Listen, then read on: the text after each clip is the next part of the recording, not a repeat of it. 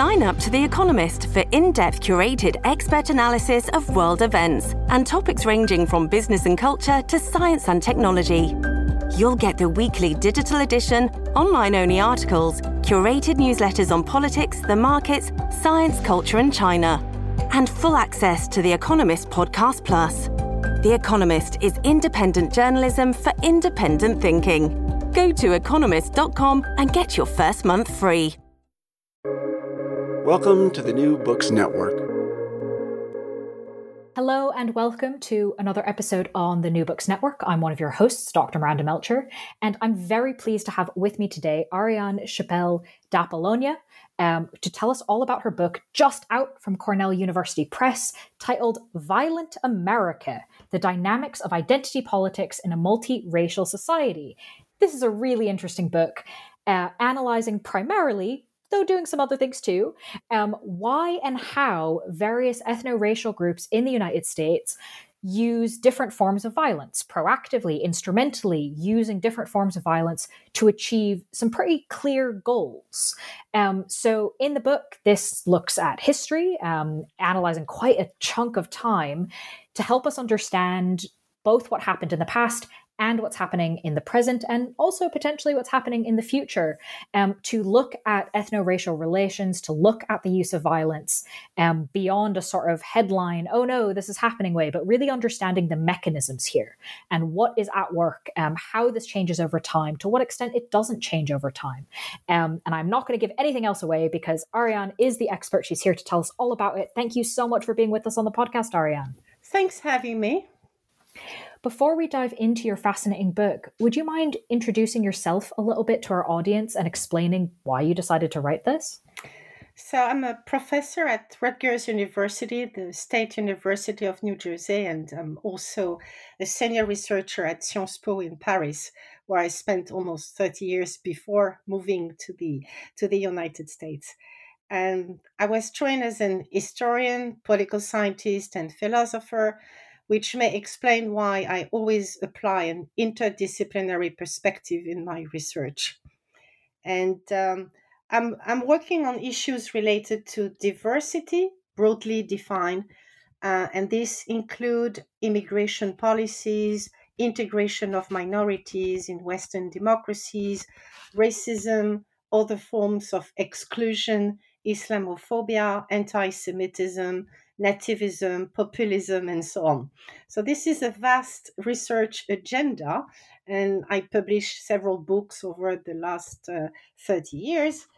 And the point is, each time I finish a book, I'm very happy, I'm relieved, but I'm also very concerned because I realized that there were more questions that need to be addressed. So at the end of my last book on how does it feel to be a threat, it's the title of the book, it's an homage to Du Bois, how does it feel to be a problem, I realized that ethno-racial violence, especially in the United States, was not fully addressed by conventional perspectives. For example, racial studies. They tend to focus on the traditional white and black dichotomy, which is so important, especially in the United States. But these studies tend to dismiss the use of violence by minorities, including African Americans. Migration, integration studies, so I use them a lot in my work on immigration. They completely dismiss the use of violence by non-Black minorities. And there's also a vast literature on ethnic conflict, but these literature mostly focus on how ethno-racial identity remains a source of violence without considering the countervailing effect of violence on ethno-racial identification. So I was a little bit frustrated and I was thinking, maybe there is something I can do. And then I actually started to work on Violent America in 2014 when protests and riots took place in Ferguson, Missouri, after the killing by the police of Michael Brown. And this event was another tragic illustration of the perpetuation of violence in America, police brutality, then urban ethno-racial riots, and so on, despite significant changes since the 60s. So the fact that I was living in the United States, I was, trying to understand the situation in this country, but also from my perspective, a comparative perspective, Europe, US, the United States was, if I may say, the perfect case study because the United States is plagued by violence and racism. Thank you for providing us that insight into how you came to the book. I think it makes a lot of sense to sort of come in going, hang on, I've got some unanswered questions here. Let's poke at it and see what happens. And unsurprisingly, given those questions, it's definitely a book and very much building off your previous work. Would you mind taking us through the main unresolved questions that this book is trying to answer? So in 2014, I sat in front of my computer and I said, okay, you need to find an explanation.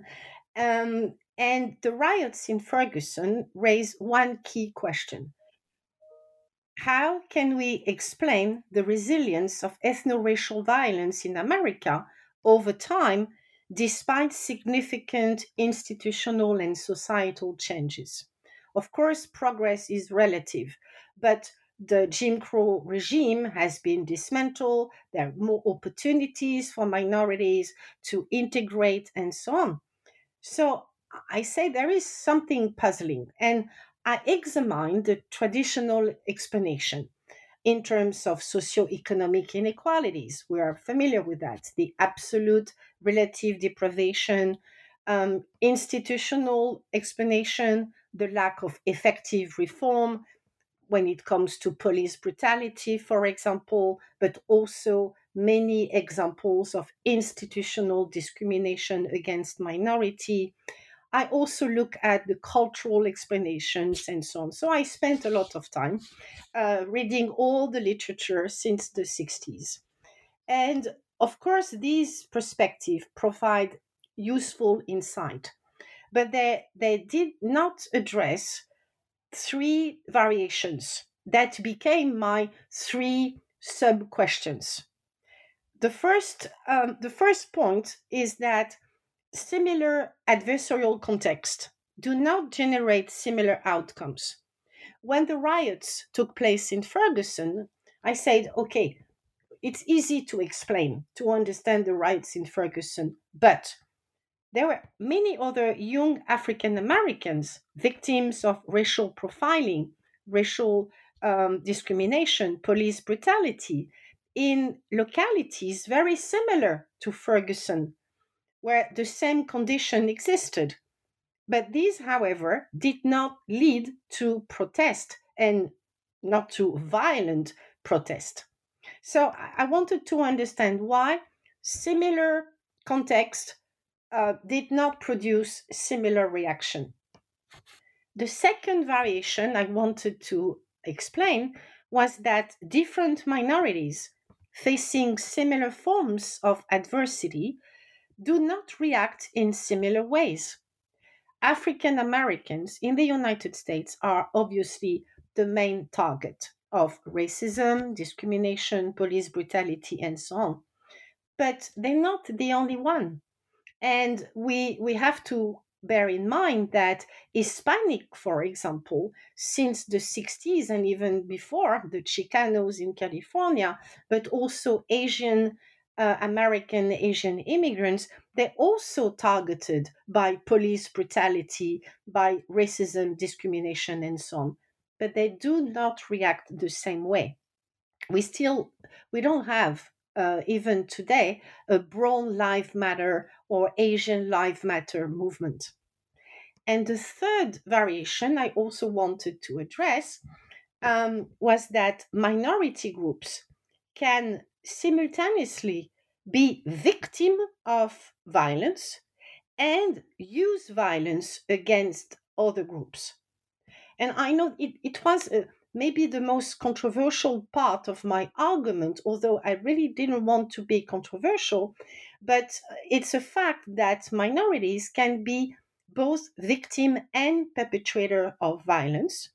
And also, minorities can be engaged at the same time in interracial coalition and intergroup conflict. So, after 2 years, looking around, studying all the literature and so on, I say, okay, I need to address these variations, and based on an historical perspective, and also by combining different approach. My point is not to pretend that I have the explanation. I don't even pretend that I'm going to replace all the traditional explanation. My only attempt is to added explanatory factor that can really address these puzzling variations. Thank you for taking us through these questions. It's really important to raise questions, even if we can't, no one person can necessarily answer them, but it's very helpful to have them stated so clearly. One of the contributions you make in the book towards beginning to answer these questions is with a model of ethno-racial relations to help understand how all these different things can be going together at the same time. Would you mind taking us through your model, perhaps with an example to sort of illustrate it? So, as I say, I was trying to find the best way to address these puzzling variations. So, I decided to take into account three elements. The first one was the necessity to move beyond the white and black dichotomy. Of course, this is very important, this is essential, but we need to consider all aspects of intergroup relations, meaning prejudice, the use of violence between and among each group. So it was the first argument of the book. Secondly, I also pointed out that violence can be reactive as a response to diversity. Violence can be used to create, to secure domination, but violence in all cases is instrumental. That's why there is a subchapter entitled The Utility of Violence. So, by mentioning the utility of violence, I'm not trying to justify violence, but um, groups use violence with a meaning. They use violence in order to achieve objectives.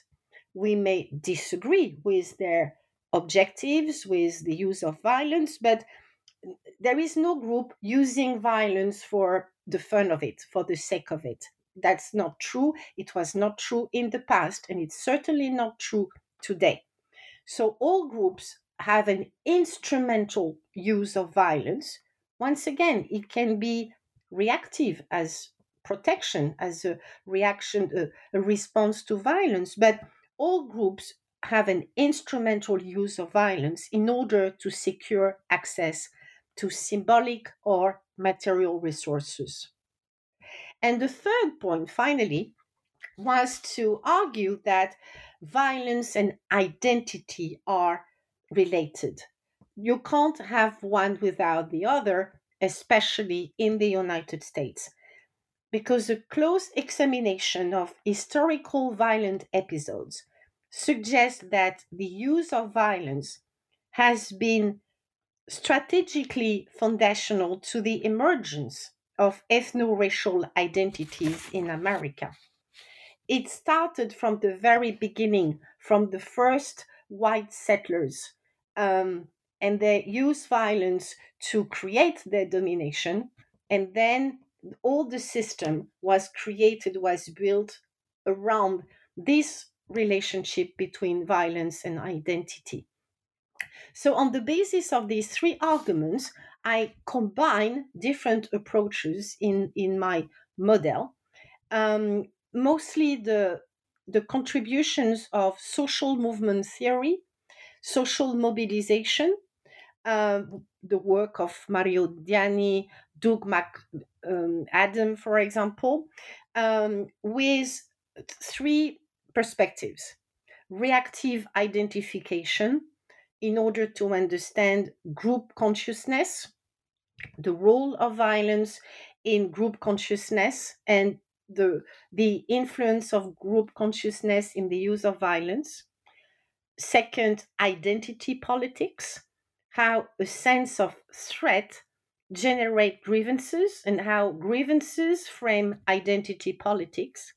And finally, contentious identity politics, which combine the social mobilization literature with of course, the contentious politics, with Sid Tarot, Charles Tilly, and other scholars. And there I focus on the relative group positioning vis-a-vis other ethnic groups. And what is also important in my model is to take into account realities, objective discrimination, but also perceptions, the subjective element that fuel identity politics, the sense of being discriminated against, and so on. Is there perhaps an example of a particular group with pieces of that you could take us through? Well, the main example I always mention to my students is we tend to believe that blackness is a given, and of course, black in the United States became black not by choice, but because they were classified, identified, and discriminated against based on their blackness. But there was, as a response to violence, mass killings, and so on, there was a reactive identification, a group consciousness. When we speak today of African Americans, we have to remember that even this label is recent vintage, because Black in America, African Americans, the term was coined in the 60s. So what we didn't call them African Americans at that time, but African Americans were very heterogeneous. There was no identity. The only identity was to be discriminated against, to be the slave descendant, to have to endure police brutality, and so on. But it was the only element of homogeneity. Then, on the basis of their reactive identification, and I mentioned Du Bois saying, well, we need to have this group consciousness, we need to be organized, we need to have our own institutions, and so on. There was the identity politics. And this identity politics combined with a reactive identification leads to contentious identity politics, as illustrated by the civil rights movement, with sometimes the use of violence, mostly reactive violence, in order to achieve very specific goals: equality before the law, the end of police brutality, the end of the Jim Crow regime, and so on. Mm-hmm. Thank you for taking us through that. That makes quite a lot of sense, and relates very much to sort of my next question of the specific goals, right, and using violence to achieve them, because one of the goals that you talk about is integration. Because, of course, if we're looking at things like African Americans, as you've said, there was very much an othering, a visible creation of difference. But that's not true for all ethno-racial groups that you look at in the book, where kind of what integration is possible and what that could look like. There's a much wider range of possibilities than if we just look at the idea of white versus black. So could you help us understand why and how different groups in America have used violence to achieve integration? Maybe I know that this, from your book, right, this happens now, this has happened in the past. So kind of wherever you'd like to go on the historical spectrum with this. Well, if we go back to the past, so that's why I think the historical perspective is useful. There is only one group who use violence by choice, not so much by necessity. It was the white settlers, the white Anglo-Saxon Protestant. They arrived and they, as I say, they created and consolidate and secure their domination by using violence against native Indians and slavery. So it, they already had an identity. They travel from England with their identity. They didn't need an identification process and so on, and they secure their whiteness by using violence. We can't imagine more violent than a genocide and slavery. So this is almost the exception in the construction of ethno-racial identities in the United States. Whiteness did not exist until the Second World War in the United States. When we talk today the dichotomy between white and black, we have to remember that European immigrants, Italian, Irish, German immigrants were not perceived as being white by the white settlers, by the white Anglo-Saxon Protestants. They were classified and mistreated as either black or brown. So the only option for European immigrants to assimilate, to integrate, was to secure their whiteness, to prove to the white Anglo-Saxon Protestant that they were fully white. The only solution, the only option in the United States, they prove their whiteness by using violence against non-white minorities. So the Irish, for example, when they arrived in the United States, they were mostly against slavery. They were against racism and so on. But after a while, they realized that they were competing with African Americans and so on, and they were rejected by other white. So they secured their whiteness by using violence against African Americans. The Italian did the same, and all the European immigrants did the same. That's why it was a long process, but by the end of the Second World War, all the white were white.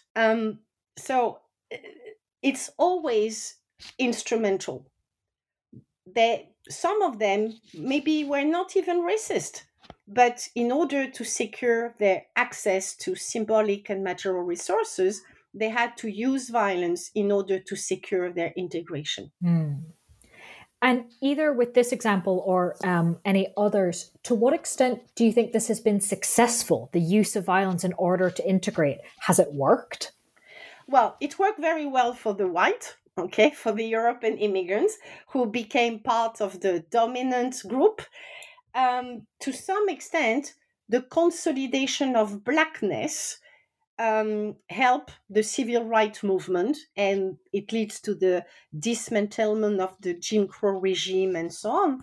But all the groups are still staying in between. We call in-betweenness.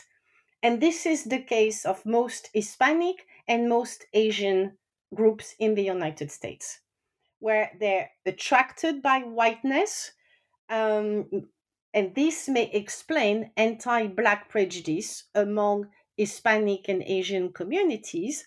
But on the other hand, they don't like the Anglos among Hispanics. So it's very complicated for them to find a place. And maybe this is why they use violence less often than other groups. Interesting. Thank you. Thinking about these connections between the historical elements of the long historical analysis and more of what we see today, one of the really helpful aspects I found in the book is the connections that you made between earlier ethno-racial conflicts, so earlier in the 20th century, including, but not limited to, the civil rights movement, and the violence that was seen in the US in the 1980s and the 1990s around race.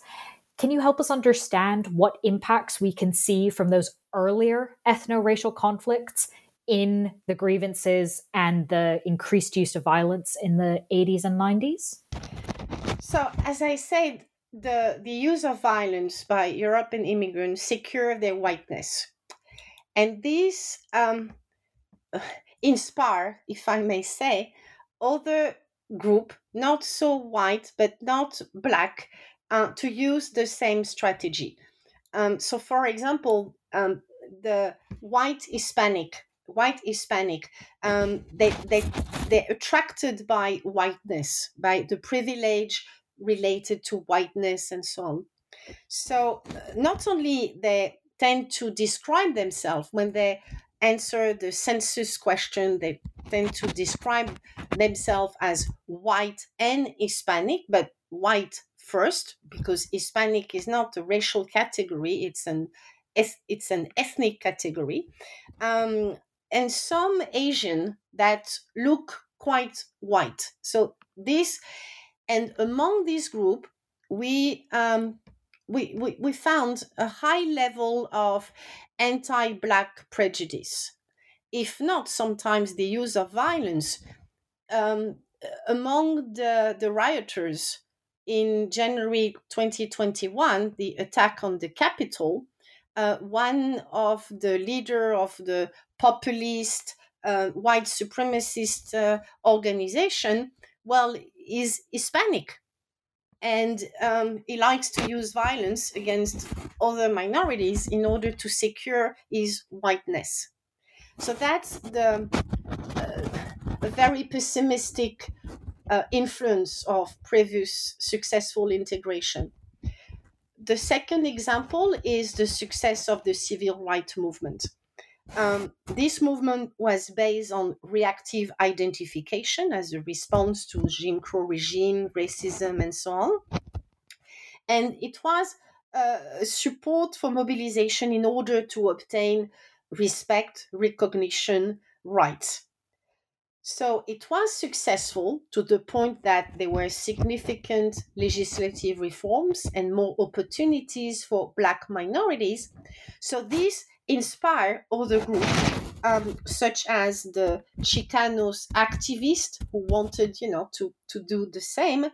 And this strategy, integrative strategy, work because identity politics, the way they use identity politics in the 60s, I know it sounds like an oxymoron because we didn't use the word identity politics, but I'm sorry, I have to use a concept that was coined after. But identity politics at that time was used according to an egalitarian conception. Different groups, based on their differences, wanted to fight together in order to obtain equality before the law, social justice, racial justice. So the problem is that these successful stories were transformed during the 80s and the 90s. So new cycles of grievances emerged during this period. And there were, I think, three elements that explain why the mobilization in the 80s, 90s was different from previous cycles.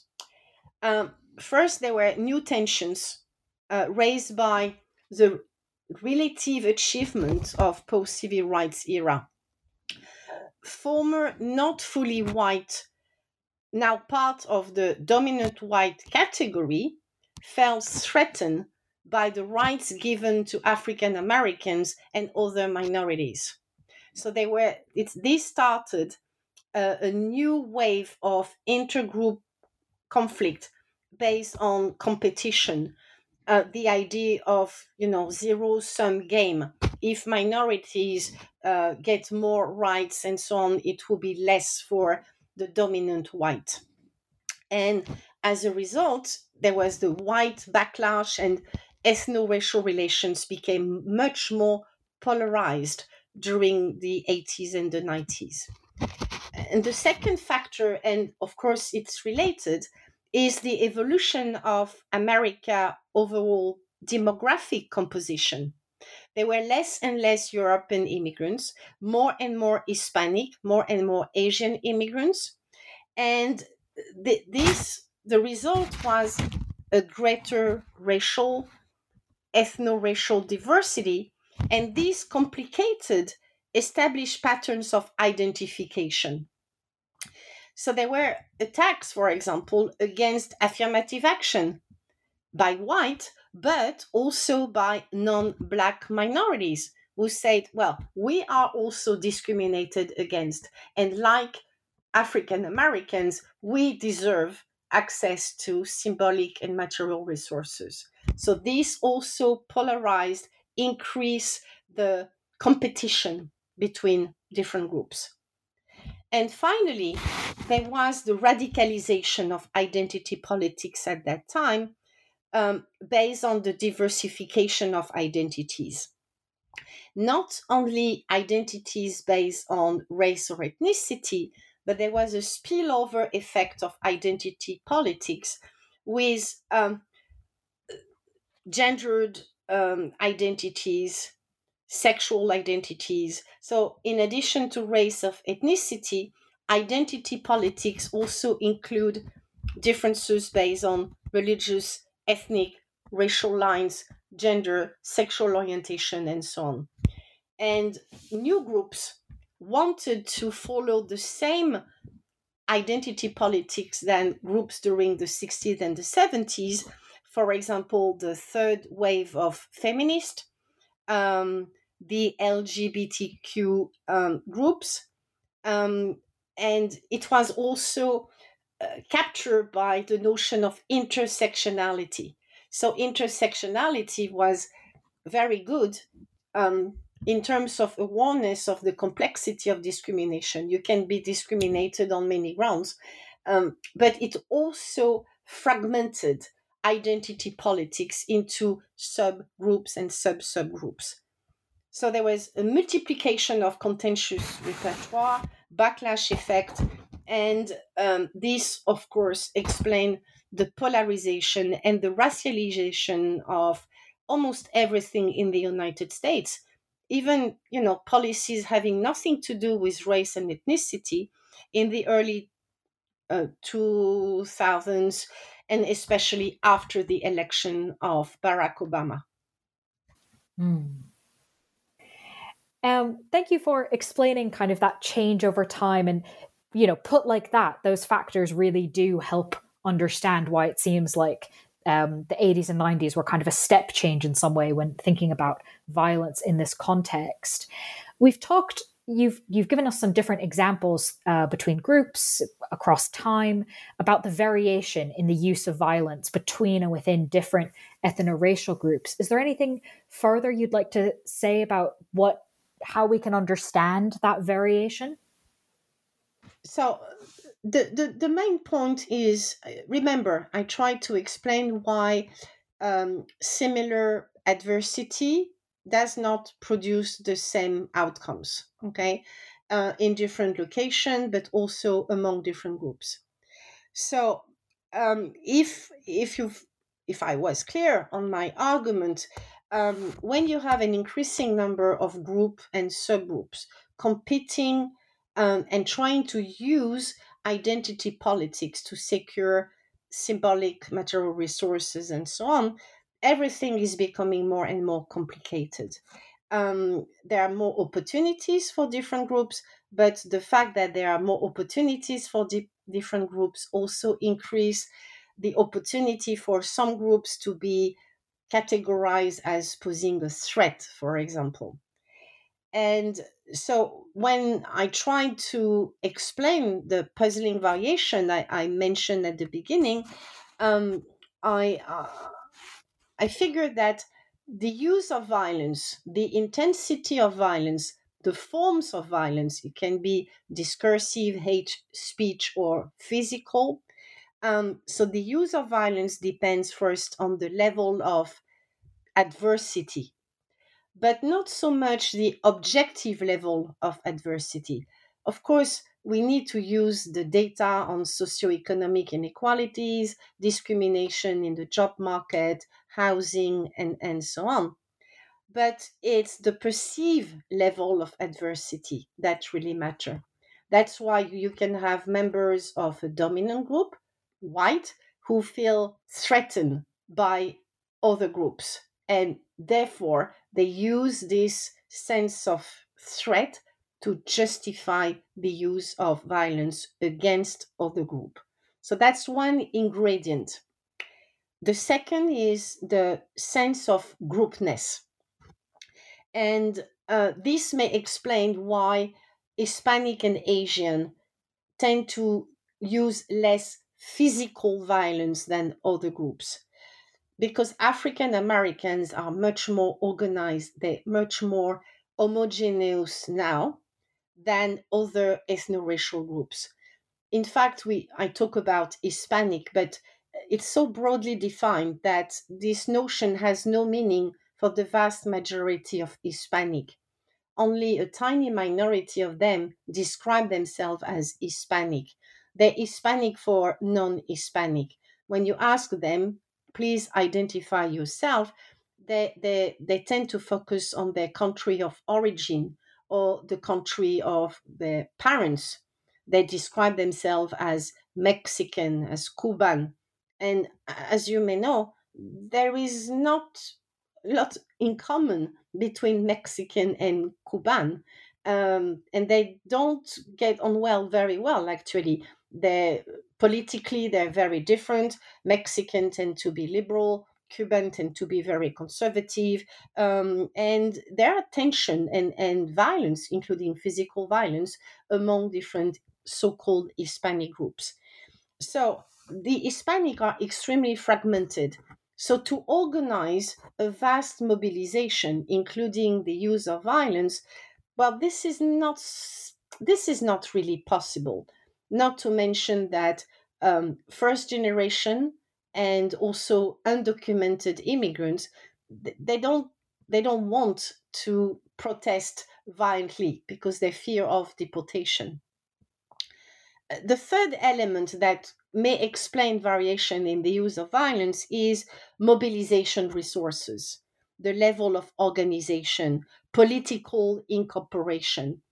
African American are extremely well organized, while Hispanic are not so well organized. The Hispanic, we tend to speak about a Latino vote, the Hispanic organization, political organization, but actually they're underrepresented.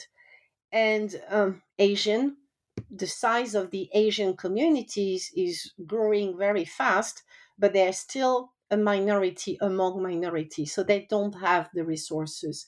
And when you use violence, you need, as I say, you need to have a meaning, you need objectives. And they know that to achieve their objective, integration, they don't need to use violence. And there is the agenda for Hispanic. The priority is not to fight racism. It's not to fight police brutality, although they are victims of police brutality. The main priority for them is immigration policy, how to reform the system. So they have to choose. And in the book, I quote some Hispanic activists, and they say, we have limited resources. We can't fight for everything. We can't demonstrate against police brutality because we need to save our time and energy for the reform of the immigration system. And finally, there is also institutional support. And this is quite depressing, but it's easier for white to use violence, um, racist violence, because they have institutional support. We know that when it comes to law enforcement, there is discrimination against minority. So you can be a criminal if you're white. It's much better than to be African American or Hispanic in the jail system when it comes to racial profiling and so on. And during the Trump administration, um, the there was almost an authorization by the president to use violence. And I think, for example, the events that took place in Charlottesville in 2017, when there was this violent demonstration, the use of violence by white supremacist group, and President Trump did not condemn them. He said, well, there are nice people on both sides and so on. So when you're almost encouraged by the president of your own country to use violence based on racism against other groups, this also explains the variation in the use of violence. Very much so. You also talk about in the book alliances and how different ethno-racial groups work together between different groups, within different groups. And this also has variation. So could you take us through how have different groups used alliances to pursue these goals? Yeah, it was very important for me, and to also identify not only all the reasons explaining the resilience of ethno-racial violence in the United States, but also to identify counter example when different groups try to mobilize together and to create a non-contentious identity politics. So there were examples in the past of successful interracial coalitions. I mentioned the civil rights era when various groups, African American, white liberal, Jews, Chicano activists, they fought together and they fought violence together in order to obtain social justice, civil rights, economic equality, and so on. And these coalitions were successful because they resisted a narrow race based politics. These groups were able to share common goals, to have common interest, and to develop trust over time. So these provide a solid ground to address social and political issues. Some coalition had to use violence, reactive violence, because they were attacked by institutions, by the police. But most also did not need to use violence.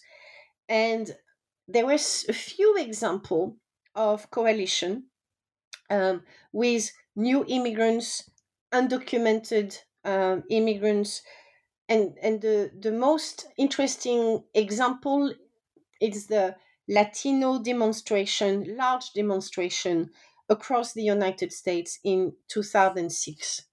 So this is one example, and it was against the very restrictive immigration measures, and the Latino protest was supported by different groups, and they didn't have to use violence. So that's almost the perfect case study.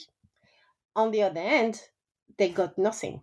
There was no major successful reform. So it was a very nice, very encouraging, very optimistic forms of mobilization, but there was no result. Meaning that in the United States, it seems that if you want to have some result, some level of violence has to be included.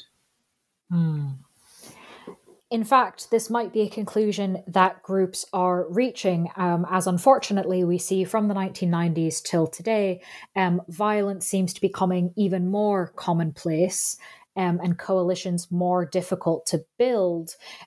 What do you think has caused this increase in violence and decrease in coalition building between the factors you discussed for the 1990s and now? So this relates to something, you remember utility of violence, okay? But the dark side of the utility of violence is the banality of violence. The idea that it's okay to use violence against other groups because actually everybody is using violence. So what's the point? It's violence as usual. So I want to clarify, we have more and more discursive violence in the United States, and to some extent, less physical violence. The only good news is that we have less violent confrontation between and among minority groups. But we still have other forms of violence, gun violence. I mean, American society is plagued by mass killings, gun violence. More people died from guns than all the Americans who died during all the war since the War of Independence. I mean, this is massive. So it depends what kind of violence. But if we focus on ethno-racial relations, we have less physical violence among groups. It doesn't mean that there is less violence against minority, including discursive violence. We have, especially since the Trump administration, we had a dramatic increase of discursive violence, hate speech, white supremacist propaganda, and so on. So physical violence between groups tend to decrease, but other forms of violence tend to increase. So how can we explain this variation? And I want to mention the Black Lives Matter, because I think it illustrates both the banality of violence that this movement has to fight against, but also the Black Lives Matter is a perfect illustration of a very successful and also, unfortunately, very unsuccessful example of mobilization. So Black Lives Matter was very successful. It was based on the useful insights of intersectionality, that there are different grounds for discrimination. This fueled a large coalition of groups defined by ethno-racial criteria, but also by gender, sexual orientation, and so on. And Black Lives Matter was supported by white, overwhelmingly supported, especially among liberal white, but also by Hispanic, up to 77% in June 2020, and Asian, 75%. So it was the perfect illustration of an interracial coalition fighting with a common agenda. It was wonderful.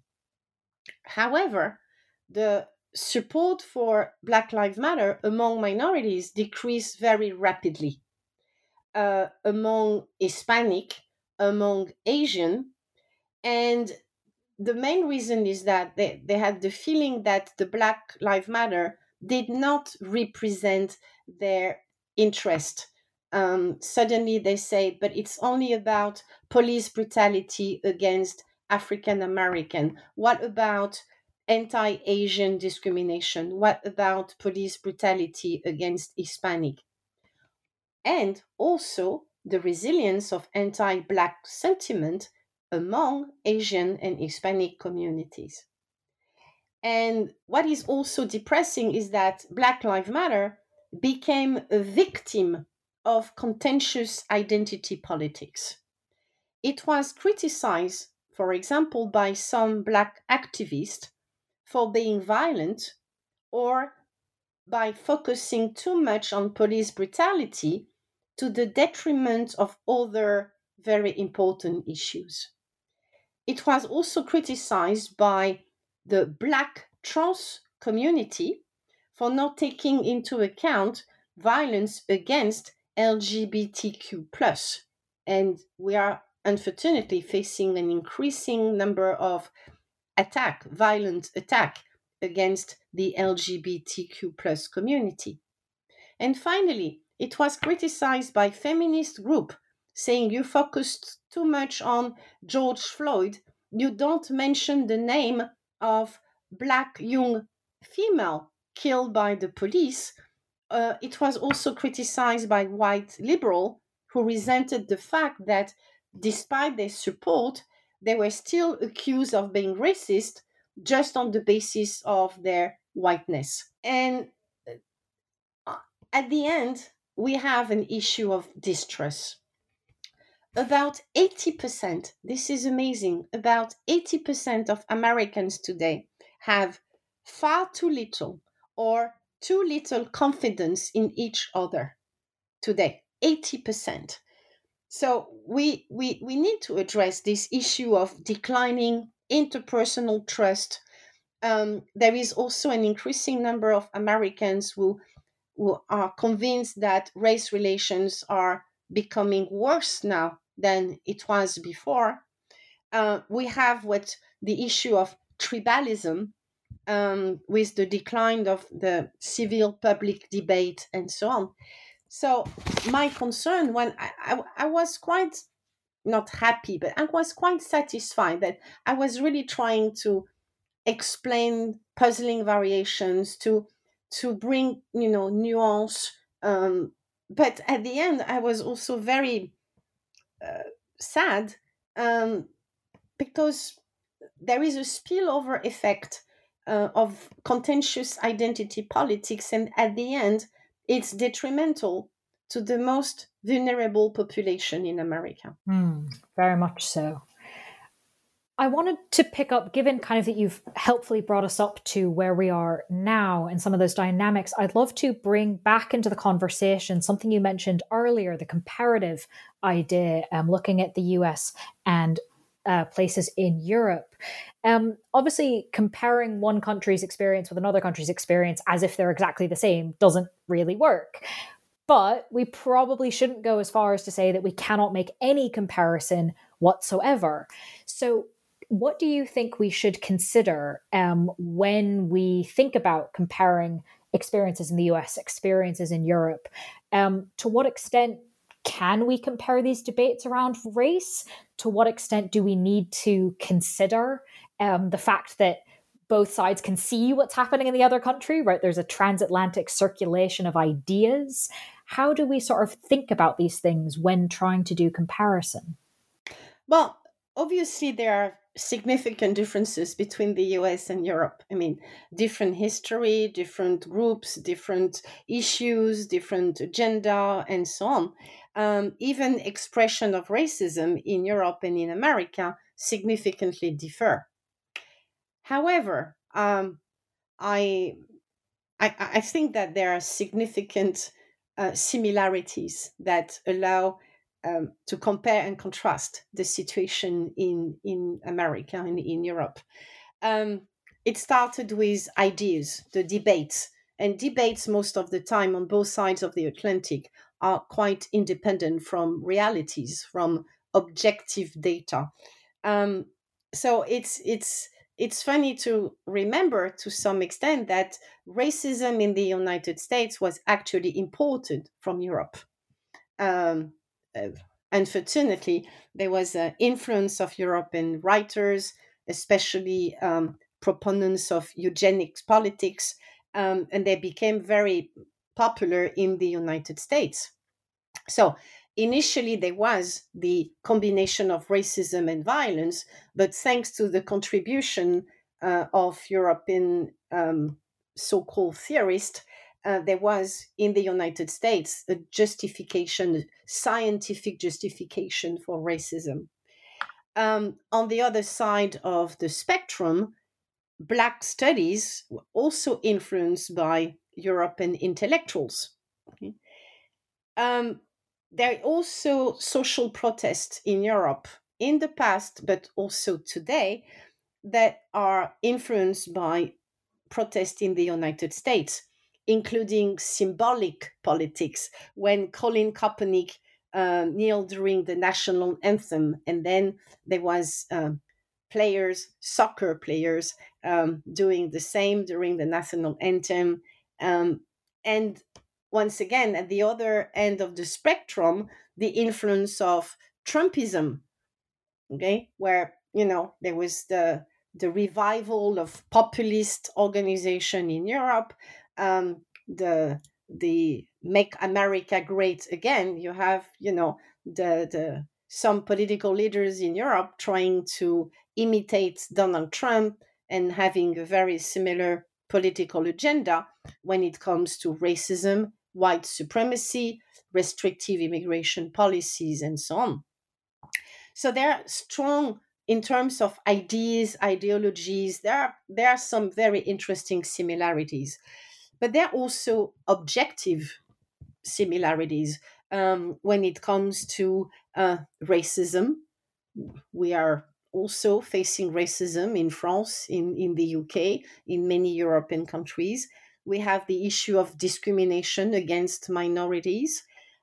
We have issue of police brutality. That's not new. The 60s in France, the 70s in other country, the killing of Stephen Lawrence in the UK, 1993, and more recently, the killing of Adama Traoré, is French George Floyd. We have socioeconomic inequalities, we have discrimination, and so on. So a different system produce same negative outcomes that we can compare and contrast. And I mentioned at the very beginning that America is the most relevant example among Western democracies of violence.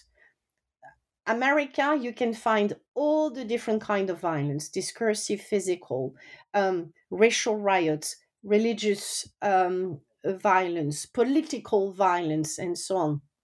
But to some extent, we have to remember in Europe, political violence, religious violence, if we think about the war of religion. And one of the components of my model is contentious politics. And it's not a coincidence if scholars like Sid Tarrow, Charles Tilly spent a lot of time in their career working on Europe an example. It's not, so we can decide that the United States epitomize violence, but we also have to remember historical and contemporary example of violence in Europe. So now there is debate about that. We go back to the ideas, the debate. Debates in Europe today mimic US controversies. On one side, there is the debate about diversity, intersectionality, the post-colonialism, and so on. And when you're familiar with this kind of debate and people engage in the debate, the scholar they mention, and so on, it's extremely influenced by the American context. And on the other side, you have opponents to diversity, critics of multiculturalism, and so on. And this is also very similar to the arguments used in the United States since the late 90s. So I think we can compare and contrast. Identity politics is extremely popular in the US. It's becoming popular in Europe. And there is a new generation of activists in Europe, and they tend to prioritize specific claims over a rainbow coalition approach.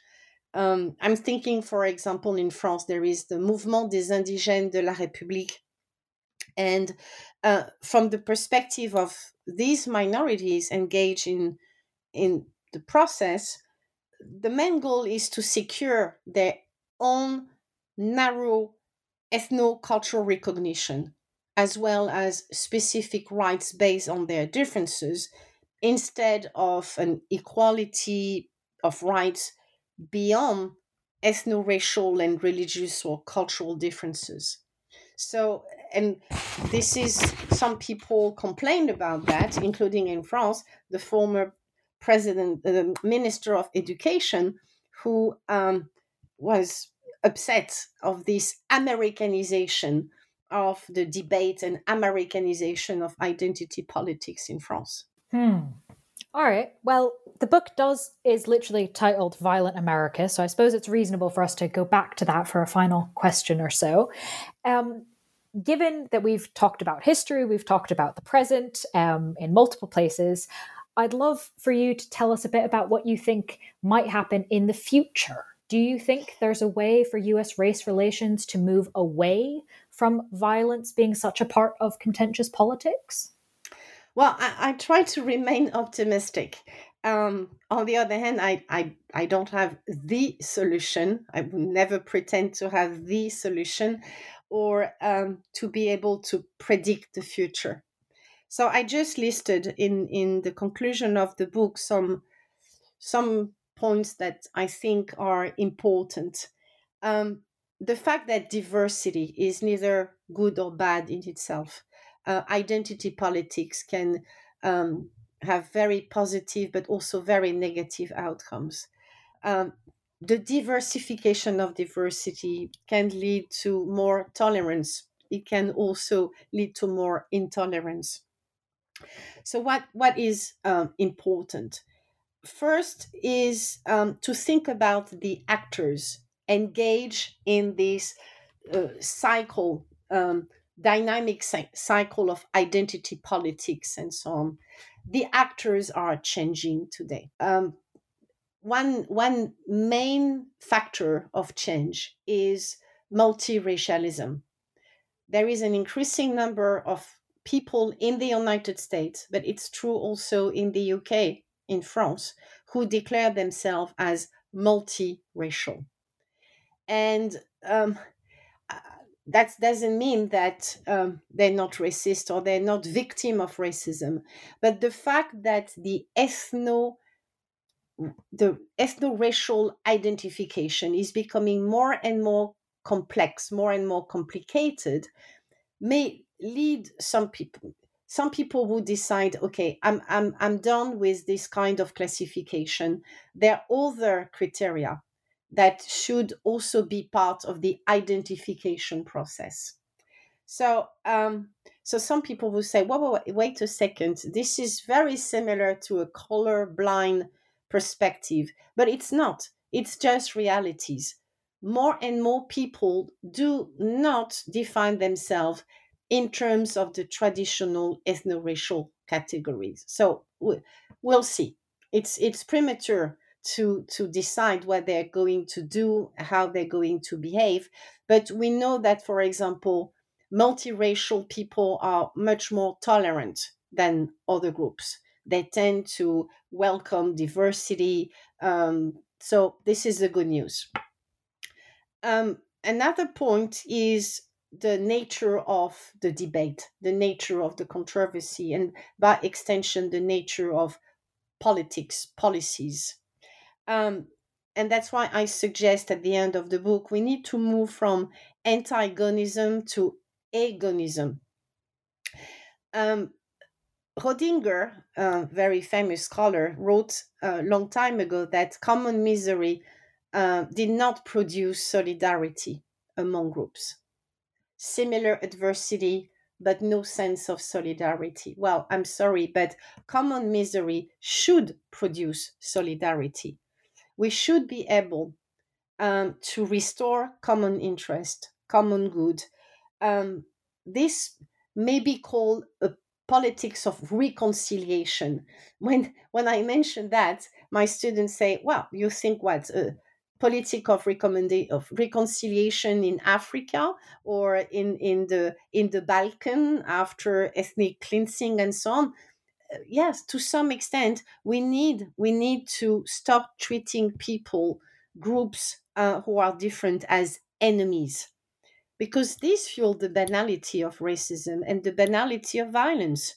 So we need to identify commonalities that transcend racial boundaries and also all other boundaries based on non-racial criteria. On that wonderfully optimistic and hopefully not too premature note, I'd love to ask you my final question, which hopefully is also optimistic and not too premature, though this book has literally just come out. And as you mentioned right at the beginning, you've done a massive amount of research, published multiple books.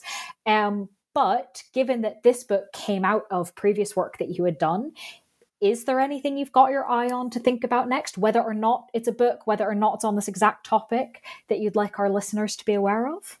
Well, it happened again, meaning the day I sent the manuscript to my editor, I was relieved. I say, okay, done. And then I started to be frustrated. And I say, But the conclusion is too short. There are so many other things I want to discuss. So now, of course, I'm trying to address all the questions I raise in Violent America. So that's the topic of my new book. It's mostly a critical evaluation of the arguments in favor and against the diversity, equity, inclusion approach, the so-called DEI approach, very popular in the United States, becoming more popular in Europe. So it will be based on an historical comparative perspective, and I will analyze the benefits and the limitation of this approach, starting with a discussion, more philosophical discussion about the principle of inclusion and exclusion. Because I'm very sorry, this sounds very basic, but there is no inclusion without exclusion to start with. Democracies are categorized by their level of integration, which is good, but there are different kind of integration. Integration can be soft, nice, based on voluntary will to integrate, but integration can also be brutal, violent, force.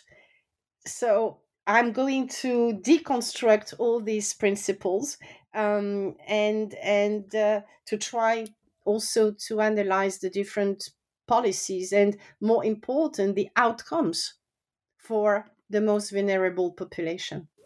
All right, well, you've got a lot of fascinating things to get on with, so I will let you get back to that. I'll simply remind our listeners that the book we've been discussing is titled Violent America, The Dynamics of Identity Politics in a Multiracial Society, published by Cornell University Press.